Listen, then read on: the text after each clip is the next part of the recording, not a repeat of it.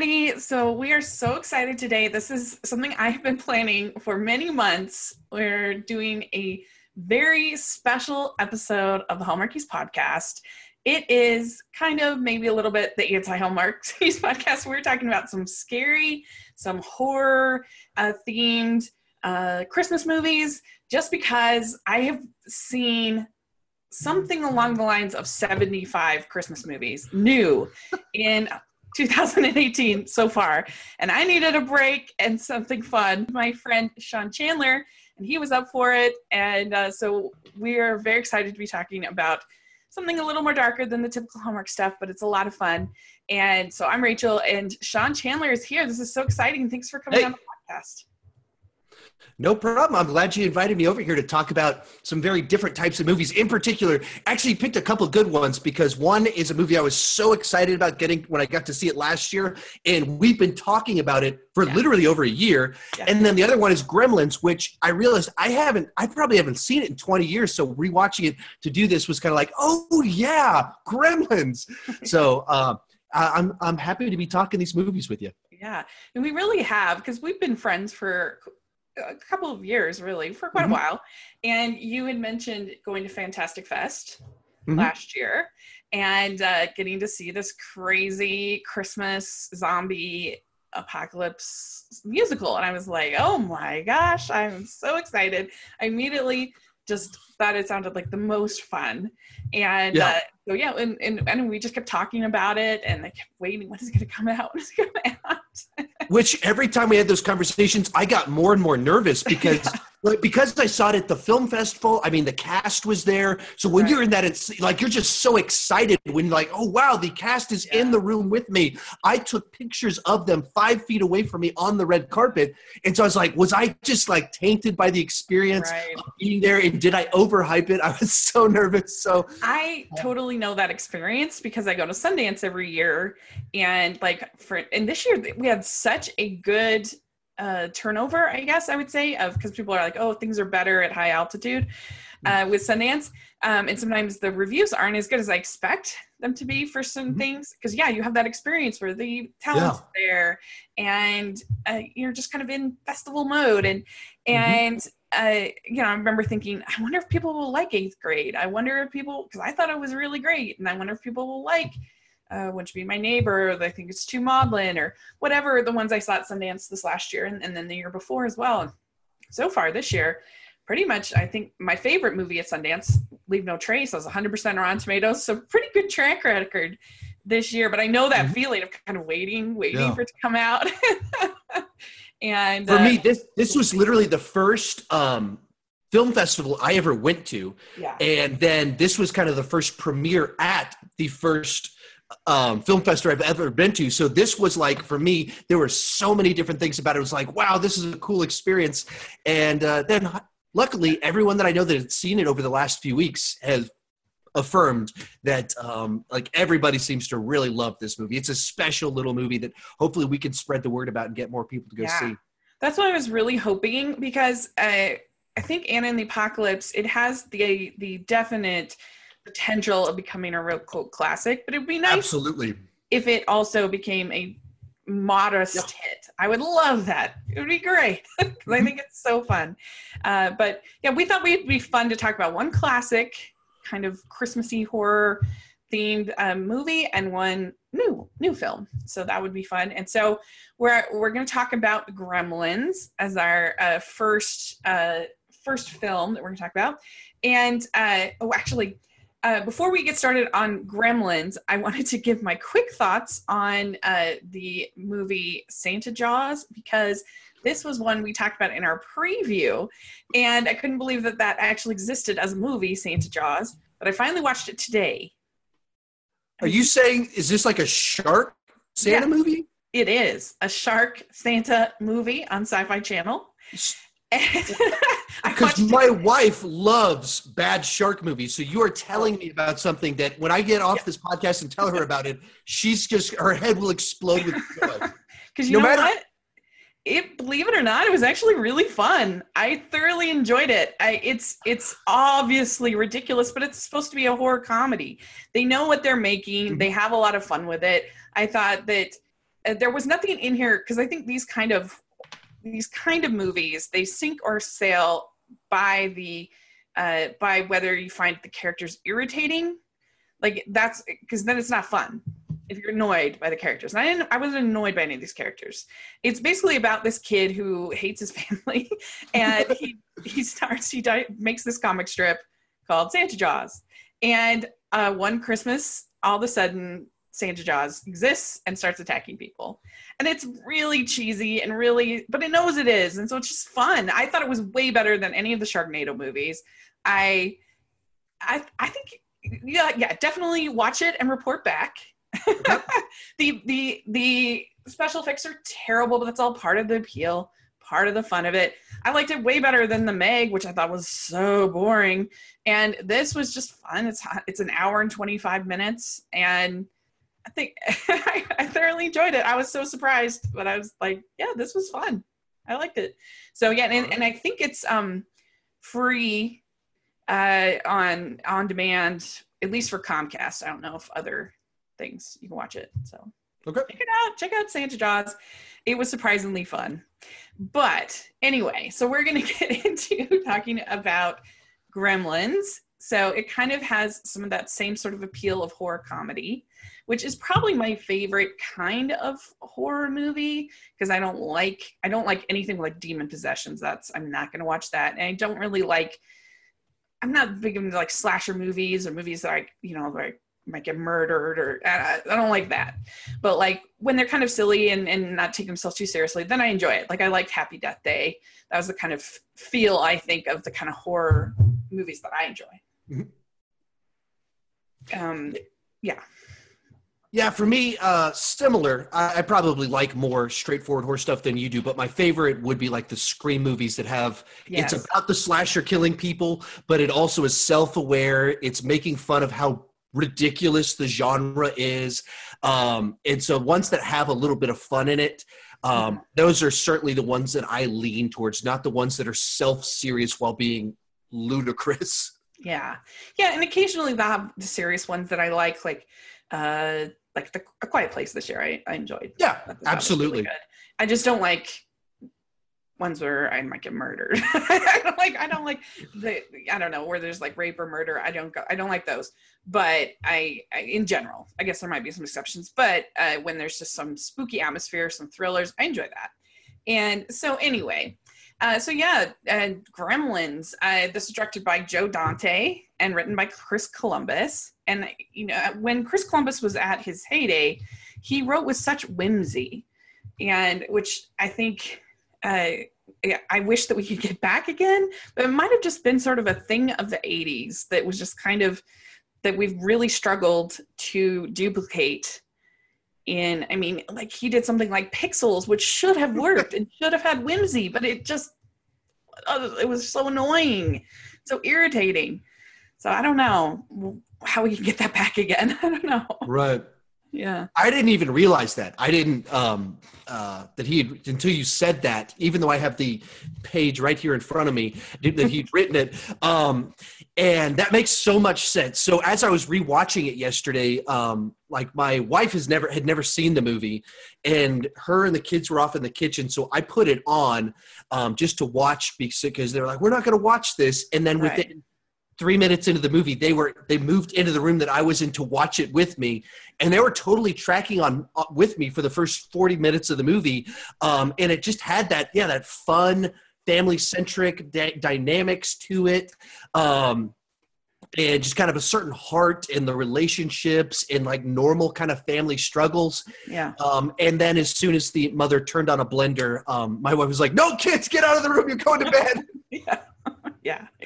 I can get that. Yeah. It does pretty good, I think, of balancing that, the scary moments with the fun moments. I think maybe it leans into the comedy sometimes a little too much. Some of those like gremlin shenanigans go on a little too long, I think. But overall, I think it's a really enjoyable film. I really had a fun time watching it.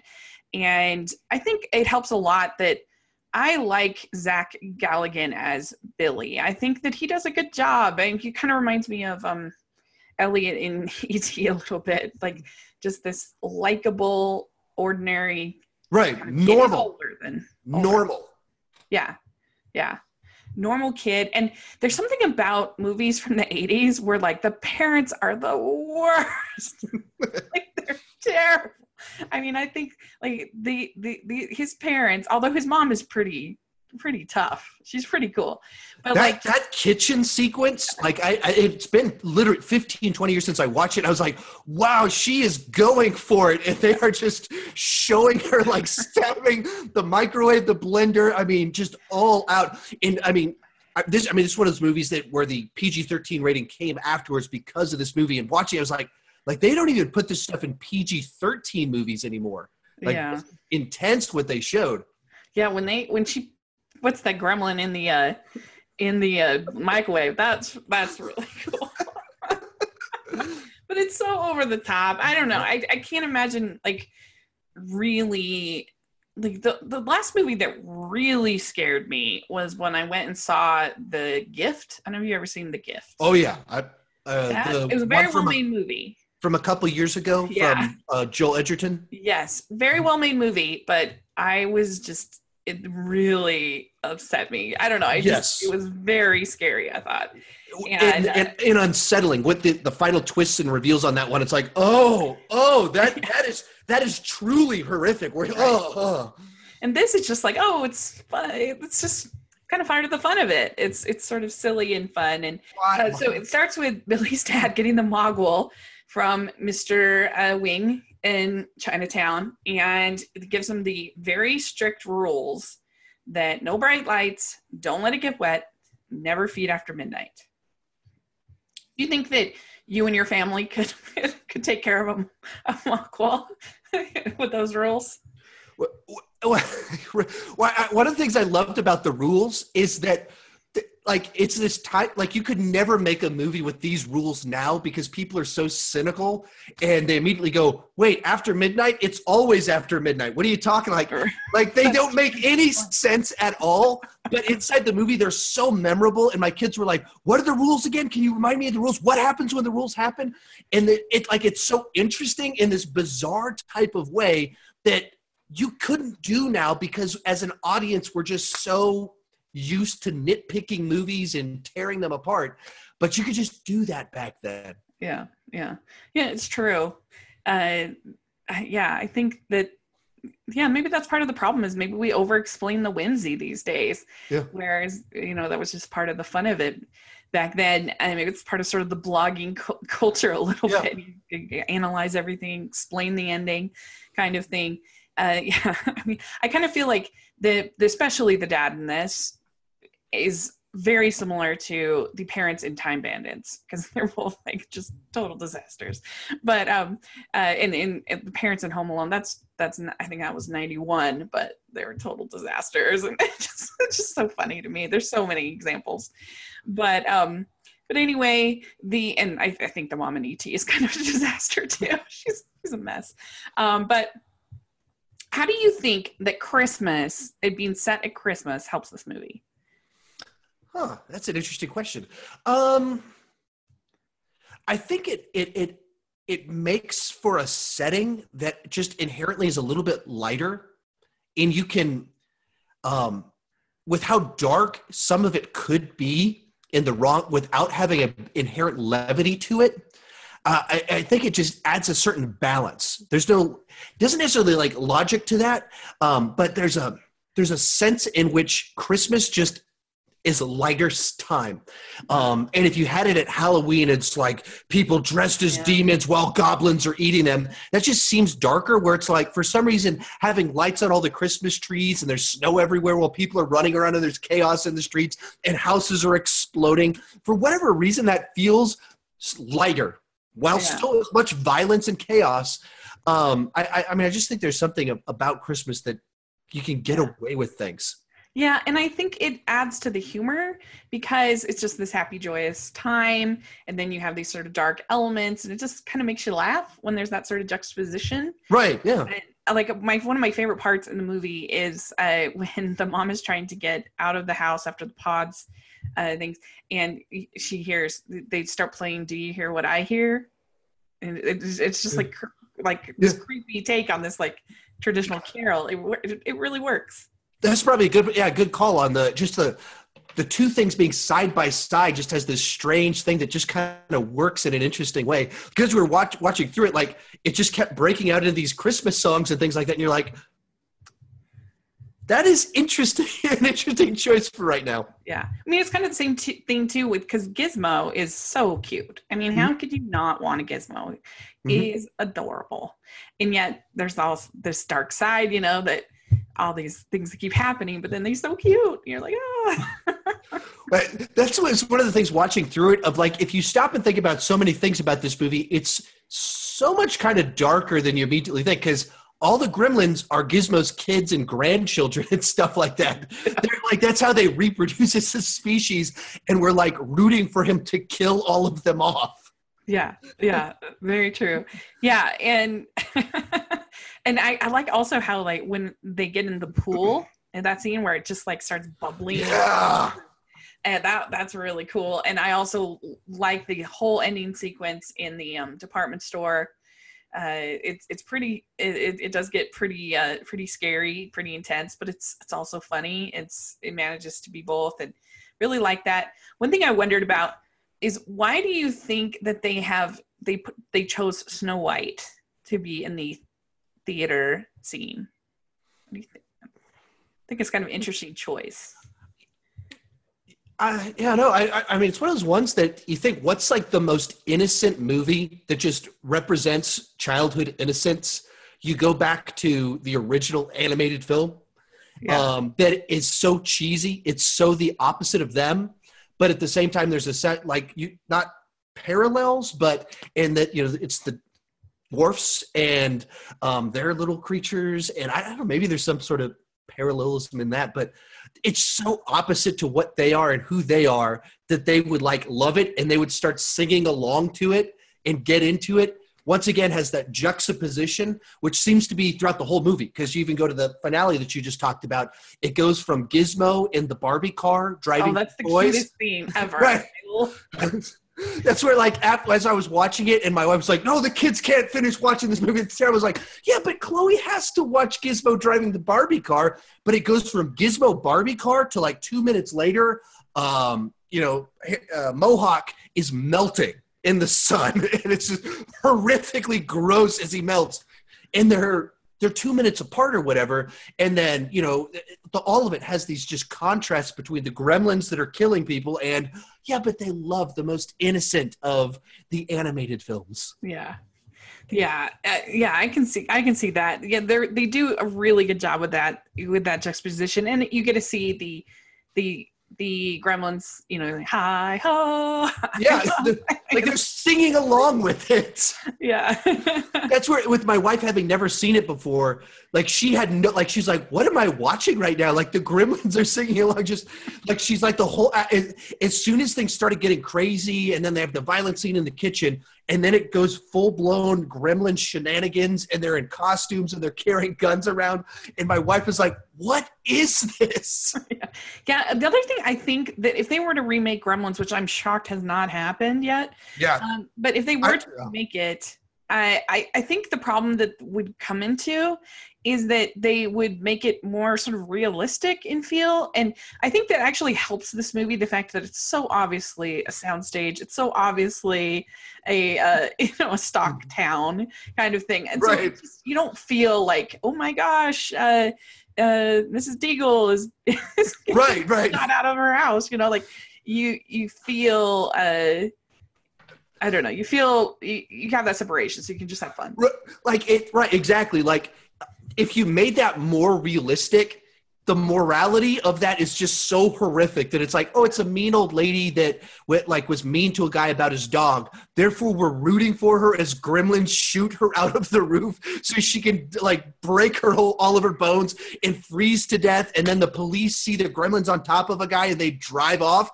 Like, there's all these things that if the movie was actually grounded and actually felt like we're in a real place would just like really be horrific to watch. But the movie's just so bizarrely over the top. And you have these grounded relationships with parents. And then right afterwards, you've got gremlins in costumes that are fitted perfectly to them, little small guns that fit into their hands, and like all these things that it makes no sense, but somehow it works. Yeah. There's only one part of sort of the whimsy that I don't think, or the combination of horror and whimsy that I don't think works, is I don't think that Phoebe Cates and her dad gets stuck in the chimney. Oh, yeah. Yeah. I felt like that was too far. Yeah. Well, because like we're watching it, and then once again, my wife, she's like, what? Did they really just say that? Which is the plot of the movie is that her dad died because he tried to go down the chimney and broke his neck? What?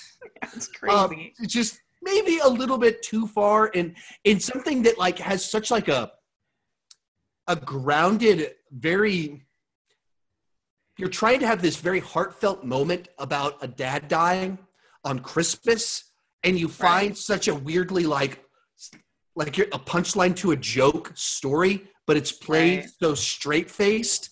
That one was weird. That was like, it's one of those things like no one in the room was like, probably shouldn't do this. Like, why don't we just say we went out sledding and my dad broke his neck on Christmas Day? Like, why don't you say something that's not like, my dad's a moron. He thought he could go down the chimney.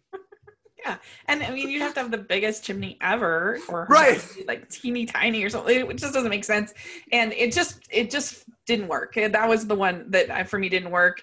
And really the whole bar scene, I kind of not a huge fan of. Like, why is she working at the bar? Like, she's a minor. Like, what is going on? Like, I don't know. That whole scene gets it's just a little too long, and it gets a little too much for me. But I'd say, like, watching it, the progression to somewhat my wife's point is really fast, from like normal with a cute animal creature to like full almost spoof mode. It's like a 10-minute jump between kind of these two different things. And the transition is kind of horror, the most horror aspect of it. And then we go from there to the bar sequence, the gremlin shenanigans, hanging out together in costumes. So it could have done a better job of establishing how spoofy it was going to get, or maybe dial back at least some of the, like, it's fun to joke about, like, wait, where did they get clothes that fit them? Where did they get guns that are their hand size? But it also changes the tone in a weird way, or changes the genre of sorts in a kind of an odd way. Yeah, I think so. Yeah. Was there anything else that to you didn't really hold up in it? Yeah, I mean, I think the tone transition, and that's one scene which ties both into that tone transition of all of that sort of stuff, where it just felt like there's a very big shift in the type of movie you're watching. About 60% of the way through the movie is when it seemed, right about that hour mark, it just seemed like there's a bunch of ways where it shifted very quickly. That was probably the biggest thing that stuck out to me. The family stuff at the beginning all worked. The horror aspects with the mom and the end of it worked really well. But so I'd say probably the weakest aspect of the movie is probably about an hour to about an hour and 20 minutes. Yeah. Yeah, I agree. I think it just needs to be a little bit tighter. And Gizmo disappeared. Gizmo wasn't very present for about, like, he's very heavy at the beginning. And then that little window right there, I was thinking, like, Gizmo's not, I remember Gizmo being a bigger part of this movie. And then you get to the last 20 minutes, he's in the car, jumps in on the adventure. It's like, oh, okay, we're back. Everybody's together. Okay, we're good. Yeah, that's true. That's a good point. Yeah, I agree. It's a fun little gateway, I think, movie to people that want to dip their toe into horror but don't want to be too scared. Right. Want something just kind of fun. I think it's a good one. Okay, so now we will talk about the movie of the hour, the one that's actually in theaters. We're going to talk about Annie and the Apocalypse. And like you said, you saw this at Fantastic Fest. This is a indie film, and it it's really cool, the backstory of this movie, because it's such a random thing, but it was originally the brainchild of this man named Ryan McHenry, and he did a viral video and called Zombie Musical that kind of took off, and they had this idea to make the full feature film, and he started working on it. He got in working on it for about a year, 2 years, but then he ended up getting cancer and sadly passing away. And so I think it became kind of this, according to this article I read in Entertainment Weekly, it became kind of this kind of mission for the team to make it and make his reality, come to be, because, and I feel like you can feel that, because even with all of the shenanigans, there's just like there's a energy and a just passion that you can feel, I think, in this movie. Mm-hmm. It isn't always there, even in indies. There's just something special, I think, about it. Right. Just, very much a raw, creative energy of like, how can we make something that brings all these things we love together?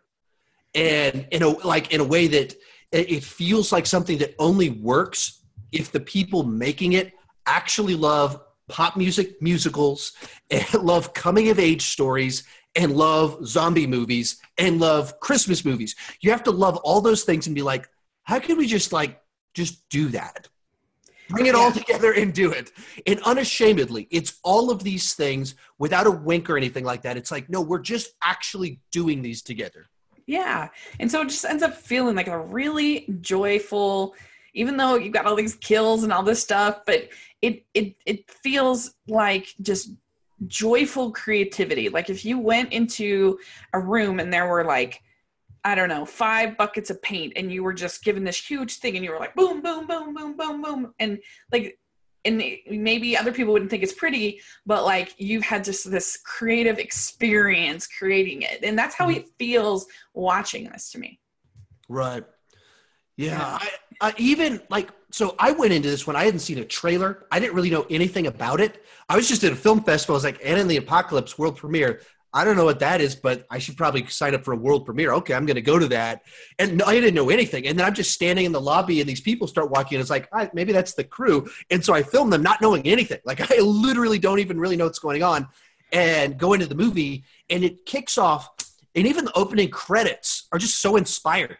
Yeah. And I'm watching this I'm assuming it's this low budget movie, and I'd seen some very low budget films at this at the event. So I was like, all right, a cheap musical for zombies. What is this going to be?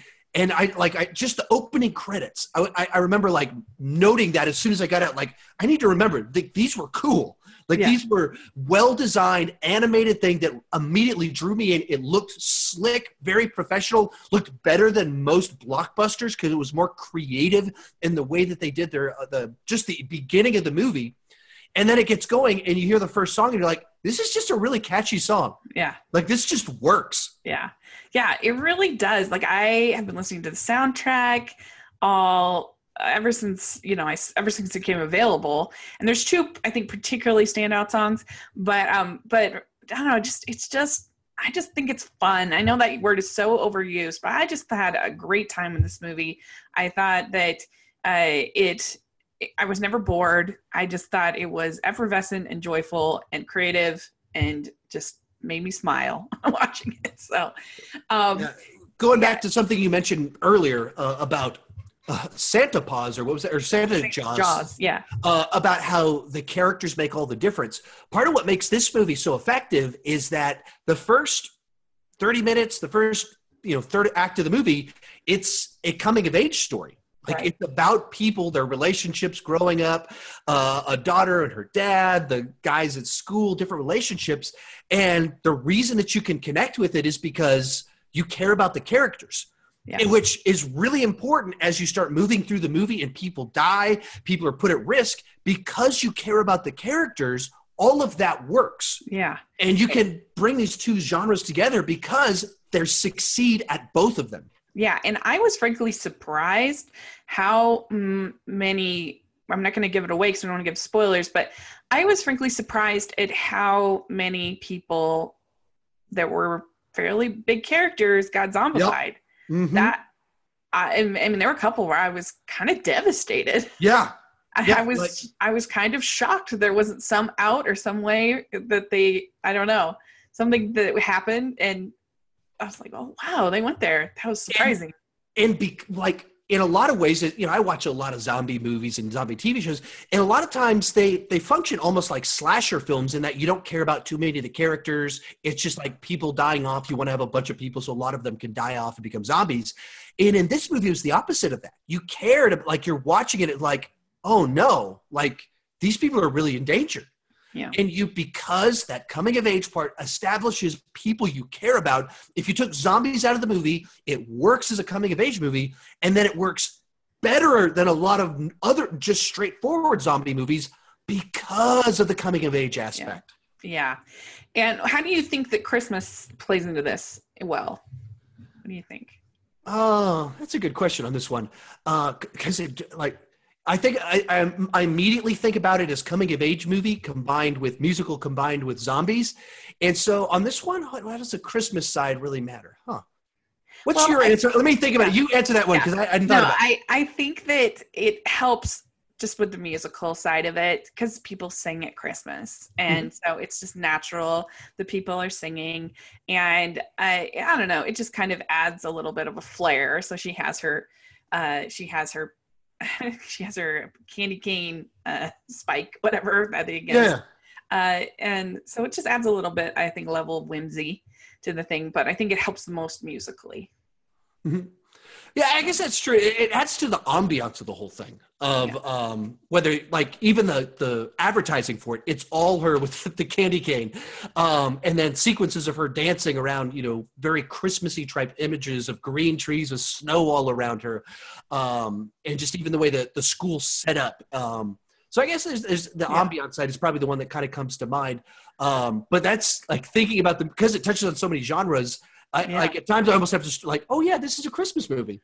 And you have like cool set pieces, like when they're in the tree farm area, and they don't know when these zombies are gonna come in and out, and that it's fun there. But what did you think of Ella Hunt as Anna? Do you think she has star potential? I mean, I thought the whole cast kind of had because I didn't know who any of these people were. I guess the principal, I guess, has done some stuff, but I didn't immediately recognize him. And everyone else, I'm not aware of them from anything. I thought all of them, you wouldn't have known that. Like they just all kind of had like popped as people that you cared about and were able to sell you as these characters. So absolutely. I mean, I thought all of them stood out, and then her being the lead in the film worked very well. Whether you're talking about someone that has to sing and dance, and so the short, I think, blonde-haired girl. Yeah. She was actually the dance choreographer for the film. Oh, interesting. And so then like because they didn't have a big budget, they just kind of showed up and they went, we've got 1 hour to figure out what we can do together. And they'd been working together. And so it has kind of this impromptu vibe of someone actually walking down the street and breaking into dance. What would that person do? Because that's pretty close to how they had to choreograph it because of the time constraints of not having a big mega budget. Yeah. And so then everything that you see where she's singing and dancing and doing a great job, that's so much of just her coming out. Yeah. Yeah, I agree. I thought she was a really well-written character. I thought she was very solid. She was a popular character, and she was enough that she had the interest of this jock guy who we'll talk about. But then she also had this friend who was this nerdy guy, and so I don't know. She kind of was her own person. She didn't really fit into any sort of high school movie cliche, I didn't think. So she was really good. And I did love Malcolm Cumming as John, her nerdy best friend. I thought he did a great job. And I think he has the best song in the movie, The Hollywood Ending. I think that song is so catchy. Yep. And it's such a entertaining little sequence, choreography and everything in there. I think it's really good. And and also then I think the other best sequence of the movie is the turning my life around when she is walking to school and she doesn't even notice that this zombie apocalypse is happening all around her. I think that whole sequence is brilliant. And because it's the epitome of what the movie is, which is a musical about a girl singing about her life, which is there's that cliche moment in every musical that has that one where she's kind of letting her whole life out via song. Yeah. And then juxtaposed with the other thing that's the other genre, zombie movie, every zombie movie has that classic sequence where the world is falling apart and, our hero's trying to escape the world falling apart, and they put the two at the same time. And so it's her singing about her day and her life while everything behind her is destruction, which is just such a wonderful way to do that, and to have what she's singing so absolutely not represent the world that she now lives in. Yeah, exactly. I mean, it manages to work, at least for me, that she could be kind of that oblivious, that sort of in her own head, and because she just happens to be walking a little bit faster than everybody else.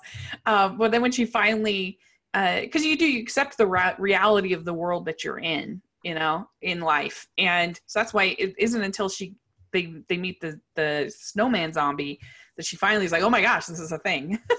This is happening. And and the only character that honestly for me didn't work, that was a little too grating for me, was the principal. I know a lot of people think he was really funny. I don't know. He was a little much for me. I didn't love him. So I thought he was like great the first 2/3. Like I thought he was funny and was kind of this obnoxious, like he's a little bit pushing the stereotype of that character. Yeah. For the first 2/3, I was on board. I was tracking with it. I thought the actor just nailed like this obnoxious principal that thinks he has it all together. Without wanting to say too much, I wasn't crazy about where things went. Yeah. That's really my biggest issue with the film is where some of that goes. I was just kind of like, dude, if this was all happening, like, really, would you really be like doing that? And it's obviously not a realistic movie, but I don't know. It was just too much for me. It wasn't my favorite, but I did like all the other characters. There's Chris and Lisa, who's that's the pretty girlfriend that's out of his league probably, and she's performing in the school pageant or whatever it might be. She sings her song, and I thought they were really cute. I liked them. They were fun to me, and I actually ended up liking the Nick, the jock character. Yep. Because I thought he was actually kind of layered and interesting. Like. Yeah. In his behavior, especially if you think that what he's had to do since the right. I don't want to spoil it, but what he's had to do and since the zombie started, and sort of his, I don't know, I thought he was a good performance, and I thought it was actually a pretty interesting character. Well, and it's one of those ones where if you evaluated it just based off of what he was in the first half of the movie, I'd be like, I might be like, this is the guy that's kind of grating for me. Like, this is a bit much. He's a bit of the stereotype. Of course, you've got the douchebag jock that behaves like he's got it all together. But as it goes where it's going, as they have reveals and you learn backstories and things like that, it's one of the ones where it actually works. Like it lands and you reevaluate everything you saw before and you go, okay, all right, yeah. Oh, okay. Yeah, I like what you've done here. You've earned this. This doesn't feel like you cheated it. It doesn't feel like cheap information. You earned this journey that we've gone on to where I actually kind of like this guy. Yeah.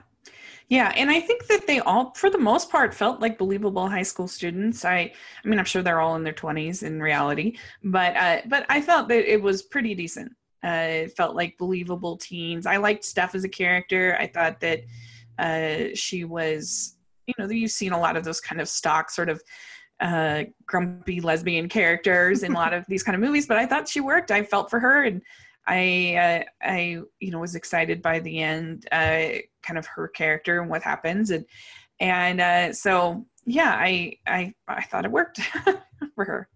Mm-hmm. Yeah, and so yeah, I mean, the other songs are more rote, I would say, than those two. Those are the two best songs in my opinion, but I didn't hate, except for I didn't really love, I guess, the I didn't love the principal song. I forget which one that one was, but other than that, I enjoyed all of the songs. They were all fine to me. Right. And it was just, like we said a million times, but it was just so creative and it was just so different. And as somebody, I think especially people like you and me who go to, 150 plus movies a year, something like that, or watch at least, this is the kind of movie that excites us, because it's just, this is what it's about. It's about creating something. It's about experimenting. It's about trying something new. And it's just very effervescent and joyful.